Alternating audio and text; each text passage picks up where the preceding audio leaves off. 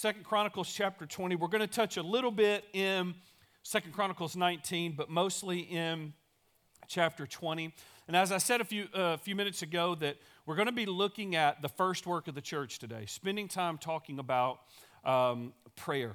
And many of you know the story of what God has done here at New Beginnings, but if you don't, I want to tell you, 3 years ago, our church fundamentally changed. We fundamentally changed and will never be the same. 3 years ago, we came to a realization that while we were growing numerically, we were not seeing the power and presence of God at work in the church. We had great programs. Man, we were killing it, and still have great programs. We had great leadership. We had, if I do say so, right? Not bad. We had a great facility. We had everything that most churches go, this is what we need to be a healthy, good, strong church. But when we begin to ask some different questions, there began to be there was an angst in our heart, in our spirit. We began to ask questions not less concerned with how many people showed up, and we began to ask, when did the presence of God show up?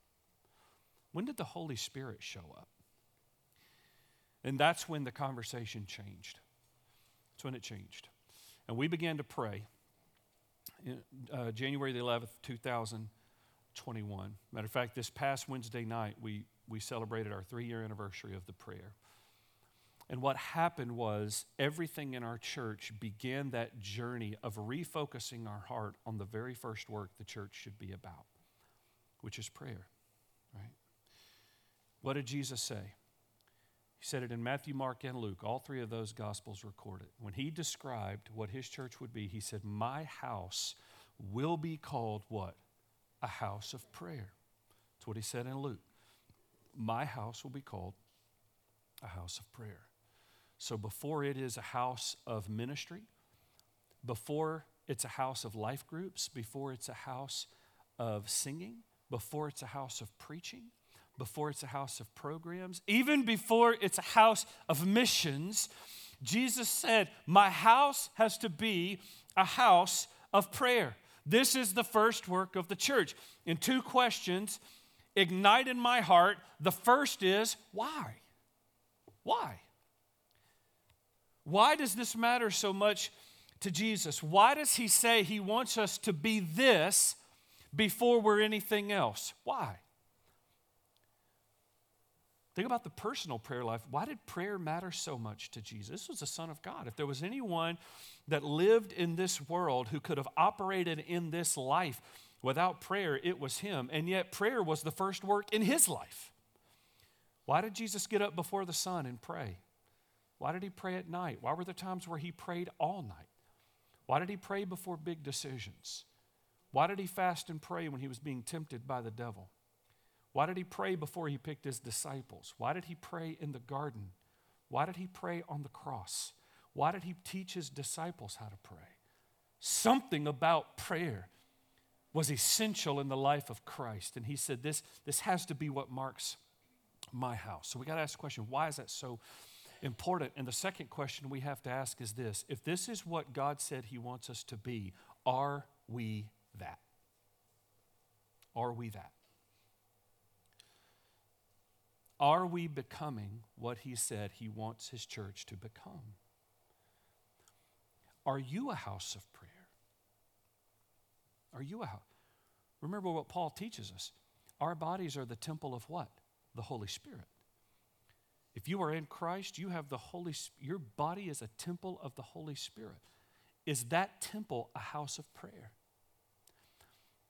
We ask these questions because we have to be willing to say, Jesus, why did this matter so much? Why, before we're anything else, do you want us to be this? Because there must be something about prayer, something uniquely powerful, something prayer does in us and for us that nothing else can do. And my heart today is that we would experience a renewed desire, and maybe for some of you, a brand new desire to pray and seek the presence of God. What this is not about is me standing up here just telling you to pray more. right? I think at times we hear stuff like we need to pray more, and we feel like our teacher is telling us, you got to do your homework. Just do your homework, right? And that's how it feels. Well, let me tell you something about homework. I was the kid, I spent more time figuring out how to get out of homework than it would have taken me to just do it. You know what I mean? And that was really for anything I didn't want to do. I spent more time avoiding what felt like labor than just getting it done. And I feel like at times when we hear messages about prayer, we feel like it's do your homework, when in reality, prayer is an invitation to come to the feast of God. Prayer is how you put your feet under the table in the presence of God and feast in His presence. Prayer is how you are filled with God. Prayer is how your faith is renewed. Prayer is how you find freedom from sin. Prayer is where power, spiritual power, comes from.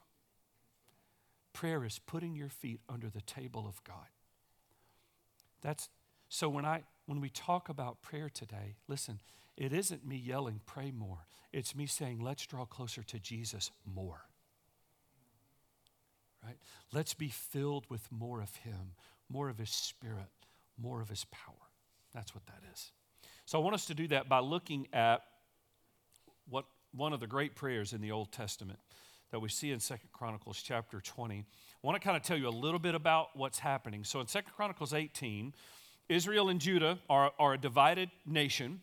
They're both God's people, but they've divided as a nation. So you have Israel and you have Judah. They've joined together. They've gone to war against Syria, and they've had a great victory. Now, the king of Israel has died in that battle. Jehoshaphat is the king of Judah, and Israel and Judah were victorious over the Syrians in this battle, but the king of Israel died. Jehoshaphat now, king of Judah, is coming back to Jerusalem. If you read verse 1 and 2 of chapter 19, you see he's coming back in peace. He's going back to his home. A victory has been won, and he's getting to come home in peace. And if you read the Old Testament and you know about the kings, you know there were some kings that were good and some that were flat rotten, right? There were some kings where the Bible says they did what was right in the sight of God, and some that said they were evil. Jehoshaphat was a good king. He was not perfect, but he was a good king. And you can see that God was with him. Look at chapter 19, verse 3. It says this. This is one of the seers, one of the prophets who's speaking to the king. And he says, nevertheless, some good is found in you. He's talking to Jehoshaphat. For you destroyed the Asheroth out of the land and have set your heart to seek God. We're going to see the phrase seek God or seek the Lord a lot today in these two chapters. And every time you see the phrase seek the Lord, know that you can insert prayer right there. That's what that is. You've set your heart to seek God. Jehoshaphat lived in Jerusalem, and he went out among the people from Beersheba to the hill country of Ephraim, and he brought them back to the Lord, the God of their fathers. So Jehoshaphat is beginning this work now of turning the nation back to God. He's bringing down idols. When it says he destroyed the Asheroth. These were places of worship to a false god. And so Jehoshaphat now has not only won a military victory and won a well-deserved peace and coming home to live in peace, he's now begun the work of going through the nation to spiritually cleanse it. He's tearing down idols. By the way, listen, you want to see the power of God explode in your life? Find everything you've turned into an idol and tear it down. Everything. Everything. What's an idol? An idol is anything that has more of my passion and my attention than God. If it has more of your affection, it's an idol. And I want to be honest with you and tell you, I've made idols out of my kids. Some of you are doing that. I know that feeling. Were what they wanted to do and the dreams I had for them and the plans I was making for them and the things they were involved in just mattered more. And I made an idol out of them. I've made an idol out of this place right here that we're standing in. There have been seasons where I cared more about what you thought of me than I did what God thought of me. You go, dude, that's not good. I know. I know. I've had to go through processes of tearing down idols. That's what's happening right here in Judah. Jehoshaphat is going through the nation. He is systematically tearing down the idols, right? If you read verses 5 through 11, chapter 19 is a real short chapter. If you read verses 5 through 11, what you see is he begins to set up godly order in the nation. He's raising up judges. He's raising up leaders. He's raising up priests. And he charges all of them to be faithful to God. He tells all of them, do not take bribes. Don't play favorites. When you judge from the authority of God, under the authority of God. Therefore, you better be right with God, right? So he's establishing godly order. He is cleansing house. He's cleaning the house, and he is resetting the nation's heart to seek the face of God and pursue the presence of God. Now, I want you to notice what happens right in the middle of this return to holiness. First 2 verses of chapter 20. After this, the Moabites and Ammonites, and with them some of the Meunites, came against Jehoshaphat for battle. Right in the middle of the return to holiness, they're attacked. Some men came and told Jehoshaphat, a great multitude is coming against you from Edom, from beyond the sea. And behold, they are in Hazazon Tamar, which is En Gedi. Jehoshaphat is in Jerusalem. En Gedi is about 30 miles away. They have already advanced across the sea. They are on the doorstep. It is no coincidence that in the desire and the commitment of seeking the Lord, of calling the people to seek the Lord, of renewing their hearts for God and turning them back to the presence of God, it is no coincidence that they came under attack. Some of you know this to be true. The more devoted you are to the things of God, the more on the radar you are of the devil. You know something I've discovered about me? One, the devil doesn't care about my preaching. He doesn't care at all. He just doesn't care. He doesn't care about my commitments. He doesn't care about the promises that I make to God. But he cares if I pray. You want to know why? Because my preaching and my commitments and my promises to God are useless and powerless if I'm not a praying man. They don't mean anything. Some of you know you have made promises to God for decades that you haven't been able to keep. Why? Because my promise doesn't mean anything if I'm not a praying man. He doesn't care how good. He doesn't care if I'm funny, if I'm creative, and if I'm tweetable. Is that how you say that? Twitterable, if I'm that. He don't care. If I don't pray, it doesn't matter. But when I pray, I begin to disturb the thing that causes him to pay attention. When I do what pleases God, I do what disturbs him. So I want you to feel me say, we've said this before. Some of you need to write it down and believe it because it's true. When you hear the applause of heaven, you better expect the attack of hell. That's a real thing. This is what happens to Jehoshaphat and to Judah. Right in the middle of revival. Right in the middle, saying, God, we got to seek you. We got to pray. What does Jehoshaphat do in verse 3? Just look at the first 4 words. Then Jehoshaphat was afraid. He was afraid. The reason I want to stop right there is because I want us to remember who this guy is. This was the king. You know what his job was to do? His job was to be courageous when nobody else could. His job was to tell the people, I know, we're fine though. I see them, we're fine. Just get behind me. Let's go. I've got this. We're going to be strong. I'm going to be strong. There is no fear. You can trust my lead. His job was to give the people courage, and yet we read this moment where the king is afraid. And listen, the people knew it. I mean, it's recorded in God's word. They knew it. And I paused there to tell you this. This is not the sermon, but I hit my mic, sorry. To tell you this, it's really important. Strength is not the perception that you have no weakness. Strength is found in the confession that I am weak and I need the Lord. Strength is not in the perception that you have no weakness. And I have bought that lie in leadership as a pastor. I've bought it in my marriage. I've bought it as a dad. I buy that lie every time I'm with somebody and I want to present to them a false version of myself. I am buying the lie that strength is the perception that I have no weakness. When really, strength is the confession that I am weak and that I need the Lord. Right? And so here's the king. Verse 3, then Jehoshaphat was afraid, and he set his face to seek the Lord. And he proclaimed a fast throughout all Judah. And Judah assembled to seek help from the Lord.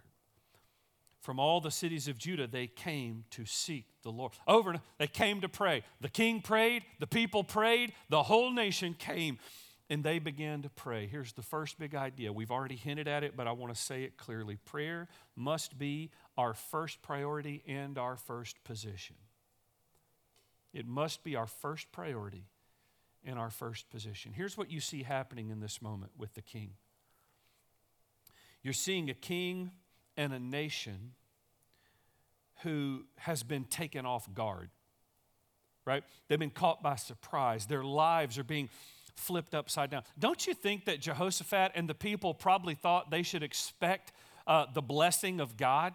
I mean, they're in the middle of a revival. They're tearing down idols. They're removing false gods. They're seeking the Lord. They're doing all these things. Don't you think they probably thought, man, we're about to step into a season of unbelievable blessing, and instead, 30 miles away, 3 nations are bearing down. Their lives have been turned upside down, right? And what's the first response of the king and of the people? To pray and seek the Lord. Now, I want to ask the question, why was that for? Why in this moment of crisis? Why in the face of literally being obliterated, wiped off the face of the earth? Why was their first posture, their first position to pray? The answer to that question is in the verse we read earlier, 2 Chronicles 19:3. He comes back in peace. He comes back in victory. And 2 Chronicles 19:3 says, some good is found in you, for you destroyed the Ashtaroth out of the land, and you have set your heart to seek God. Why, in the moment of crisis, was their first response to seek the Lord? Because in the time of peace, their first response was to seek the Lord. Before war was upon them, they were seeking the Lord. Right? When he was in a season of peace, he prayed and sought the Lord. When everything was going great and he had no problems, he prayed and sought the Lord.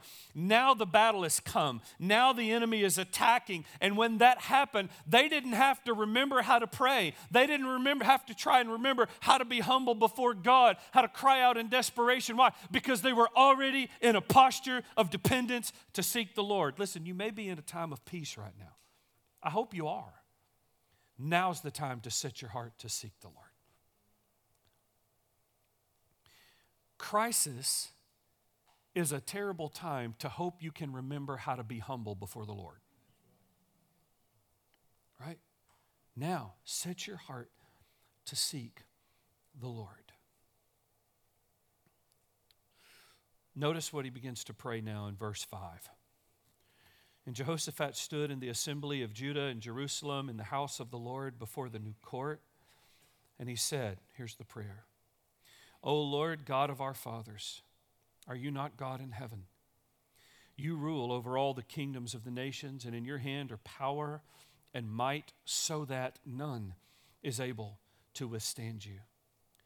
Did you not, our God, drive out the inhabitants of this land before your people Israel and give it forever to the descendants of Abraham, your friend? And they have lived in it and have built for you in it a sanctuary for your name, saying, if disaster comes upon us, the sword, judgment, or pestilence, or famine, we will stand before this house and before you, for your name is in this house. We will cry out to you in our affliction, and you will hear and save. Now, behold, these men of Ammon and Moab and Mount Seir, whom you would not let Israel invade when they came from the land of Egypt, and whom they avoided and did not destroy, behold, they reward us by coming to drive us out of your possession, which you have given us to inherit. Oh God, will you not execute judgment on them? And maybe some of the most beautiful words in all of the Bible.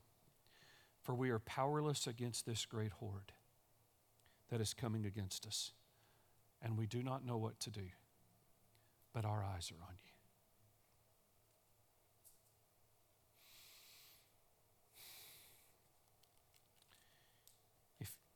If walking out of this room today, I don't care if you remember anything I said, but I pray the Holy Spirit cements to your heart the prayer, I am powerless, I do not know what to do, but my eyes are on you.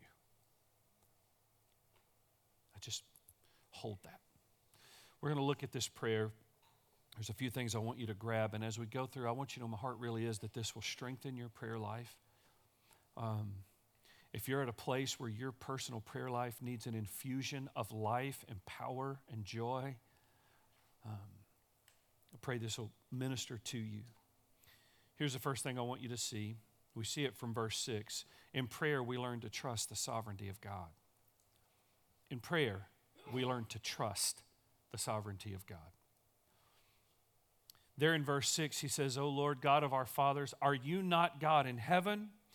You rule over all the kingdoms of the nations. In your hand are power and might, so that none is able to withstand you. What does he say? You're the God of heaven, right? You rule the universe. All power is yours. All power is in your hands, and no one can stand against you because you are sovereign. Listen, prayer is where we learn to trust the sovereignty of God, because prayer is where we get one-on-one with God for Him to pour that kind of faith into us.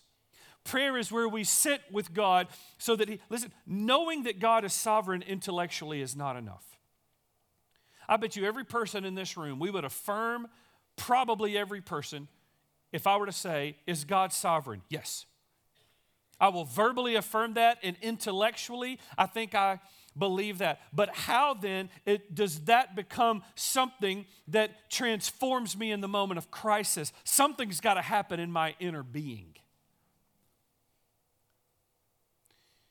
My teachers taught me about all kinds of historical figures growing up. They didn't meet any of them, right? Taught me about George Washington. Taught me about Martin Luther King. Taught me about all these people, and they never met any of them.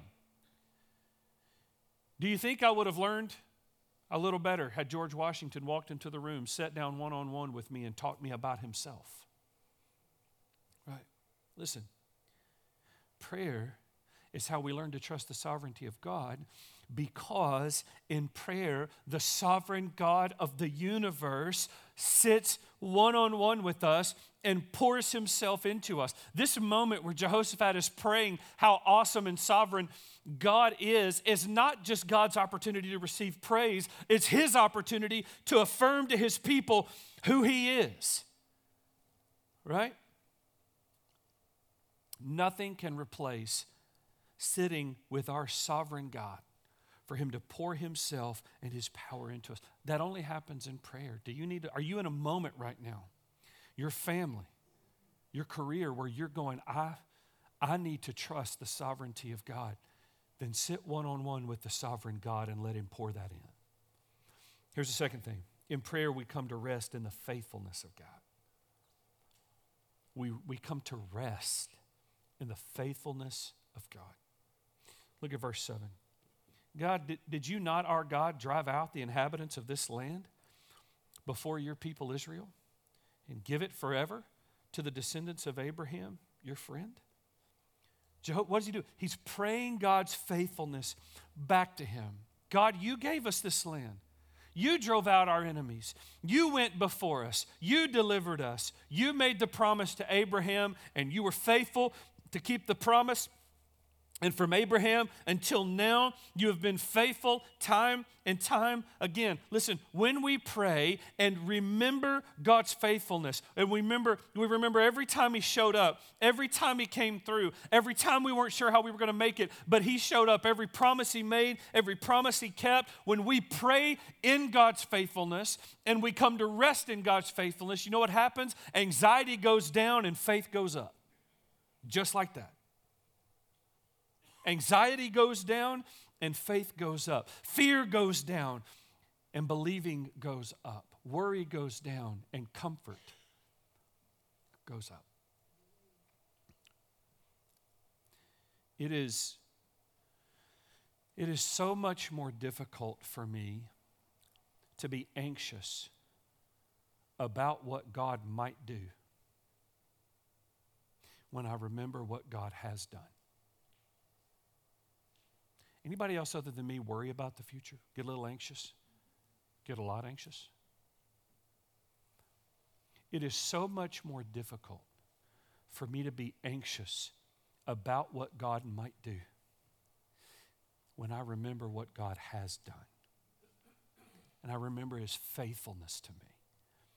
In prayer, we come to rest in the faithfulness of God. Listen, when we pray and recall God's faithfulness, when we pray his faithfulness back to him, it is not because he needs reminding, it's because we need help resting.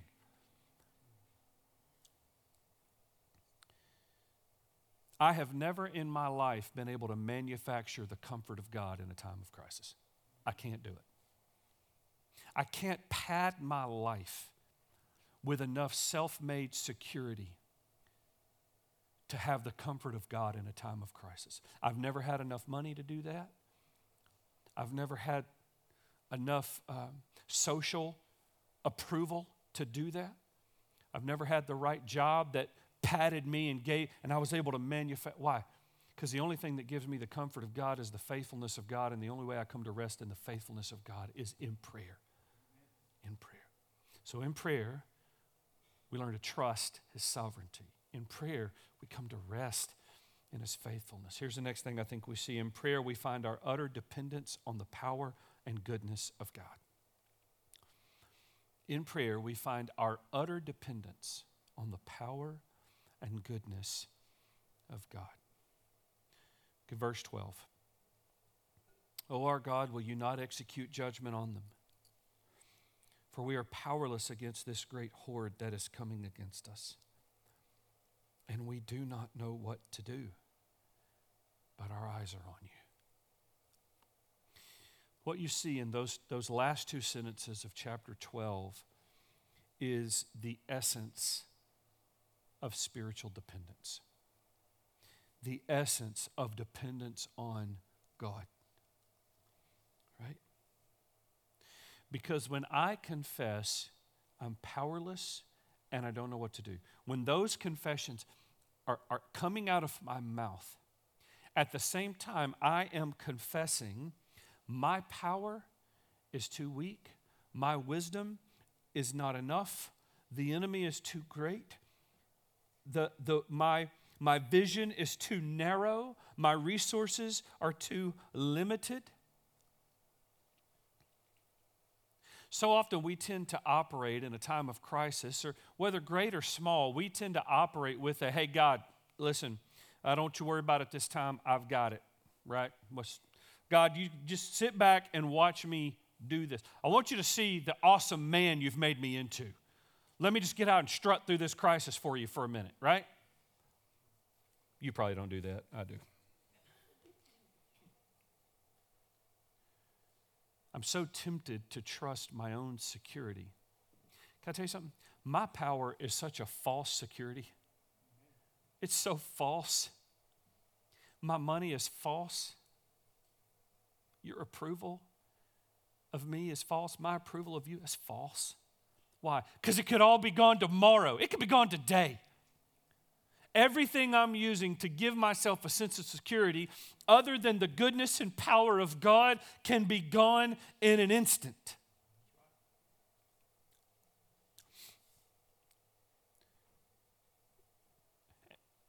And I want you to take that prayer and realize God loves it when we pray like that. He loves it when we say, I don't know what to do. I don't know what to do. Look how God responds to that prayer, to them casting their utter dependence on His power and His goodness. If you read verse 13 and 14, you see the Holy Spirit shows up. He speaks through the prophet, and here's what God says in verse 15. Do not be afraid, and do not be dismayed at this great horde, for the battle is not yours but God's.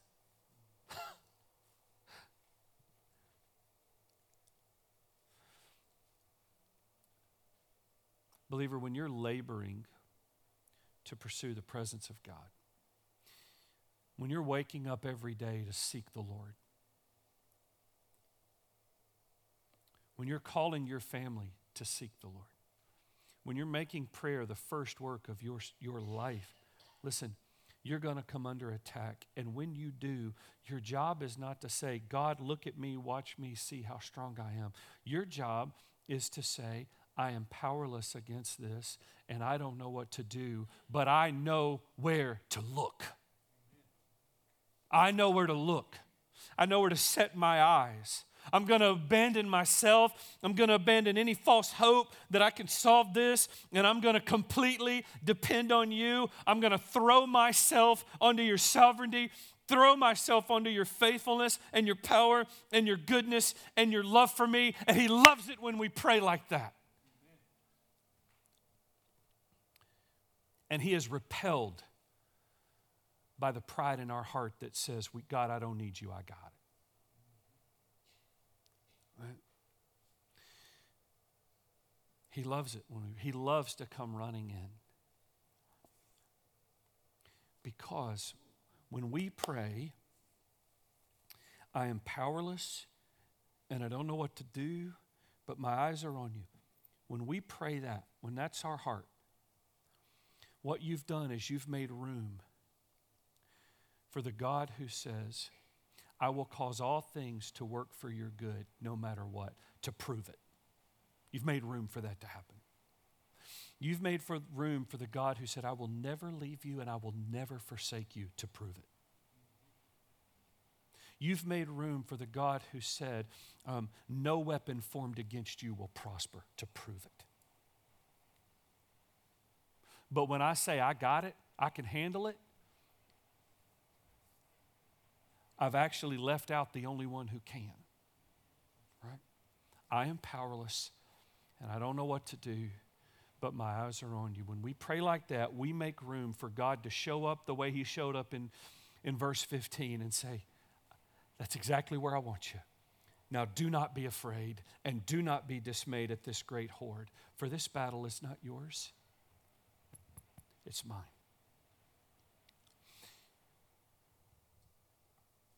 This is what Paul was saying when he was reminding the church in Ephesus. You're not wrestling against flesh and blood. You're wrestling against a ruler of the darkness. You're wrestling against cosmic powers that want to destroy your life. I am so tempted to think people are my problem. They never are. Ever are they. Right?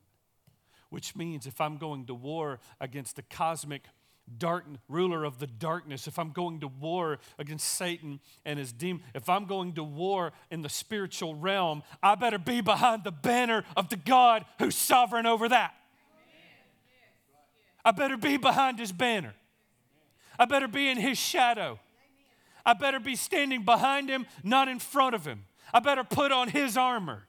And I better let Him go down into the valley, Him go down into the darkness, Him go down into the enemy that He said He's already defeated. And stand and see the salvation of the Lord.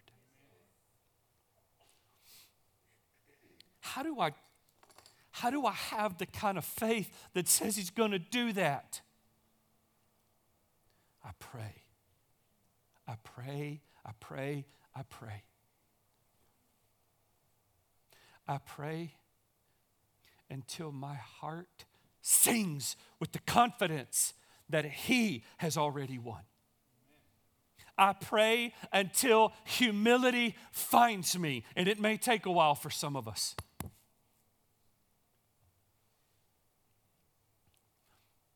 I pray until my heart can say with all honesty, I am powerless and I don't know what to do, but my eyes are on you. I pray until I am praying the prayer, I can't, but you can.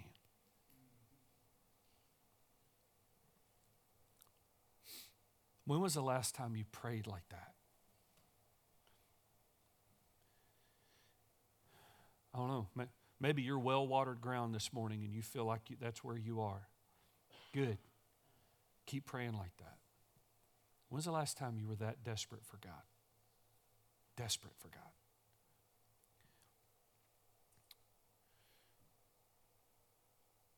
God literally says in verse 17, look at what he says.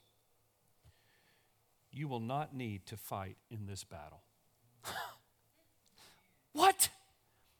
They're 30 miles away. They're going to be here in a few days. What do you mean? My army, by the way, at this time, Jehoshaphat's army, you know where they were? In the northern part of the kingdom. They weren't even near Jerusalem.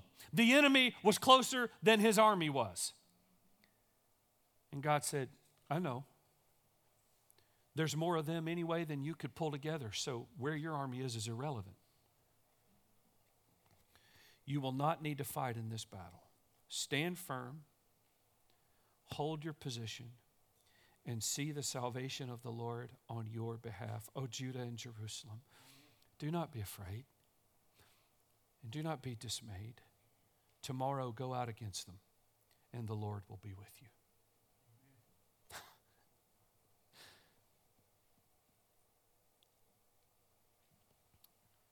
Prayer is how we get behind the banner of God. Prayer is how we let him go before us. Right? And the Lord says, I don't want you to fear. And I don't want you to be dismayed. And what does he tell them to comfort their fear? He says, I will be with you. I will give you my presence.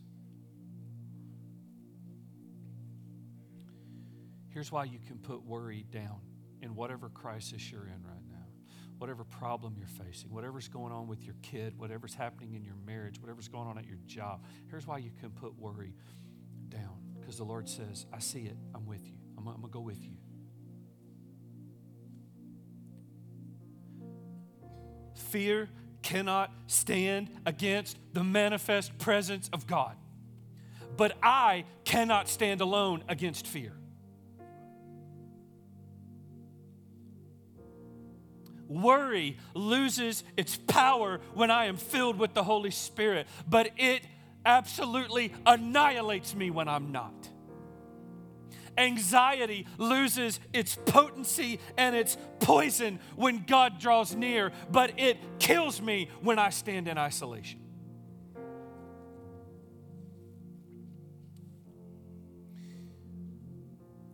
Prayer is how you get behind the banner of God. And look at verse 18. So God says, this is what I'm going to do. I'm going to show up. You don't have to fight. You got to stand in faith, hold your position, and open your eyes of faith to see what I'm going to do. And then Jehoshaphat bowed his head with his face to the ground. And all Judah and the inhabitants of Jerusalem fell down before the Lord, and they worshiped the Lord. By the way, the enemy's still the enemy's still right over there. They're not defeated yet. One of the greatest weapons that we have to build faith in our life is to worship. You want to know why? Because in worship, we declare the power, glory, sovereignty, authority, faithfulness, grace, and love of God, all of which we need to stand in faith in times of crisis. Are you trusting God's sovereignty right now? Are you resting in His faithfulness? Are you finding yourself utterly dependent on His power and His goodness? That only happens in prayer. So here's what we're going to do. We're going to spend the last few minutes praying. Zach's just going to sing. Some of you need to come to the place of humility and die to yourself right here. Come to the altar and pray. Some of you need a supernatural change in your perspective. You need to see what God sees, and that only happens. And you need eyes of faith. That only happens in prayer. Right? For some of you, your prayer life has slipped, and you just need to come and say that, God, forgive me. Some of you, there are besetting sins, and you are hopeless to have victory over them, and you need to come and pray. For some of you, you may need to make Jesus the Lord of your life. You want this kind of spiritual authority and power in your life. You want to walk in victory. It begins in a relationship with Jesus. Some of our staff are going to just be sitting on the front row. I'll be sitting over here. Lynn and Julie are sitting right there. If you need to talk to somebody, come grab us. But for the body, now's the time to seek the Lord. I love you, Lord. I pray that as we worship, your Holy Spirit would fall and just call us into utter dependence on you. In Jesus' name.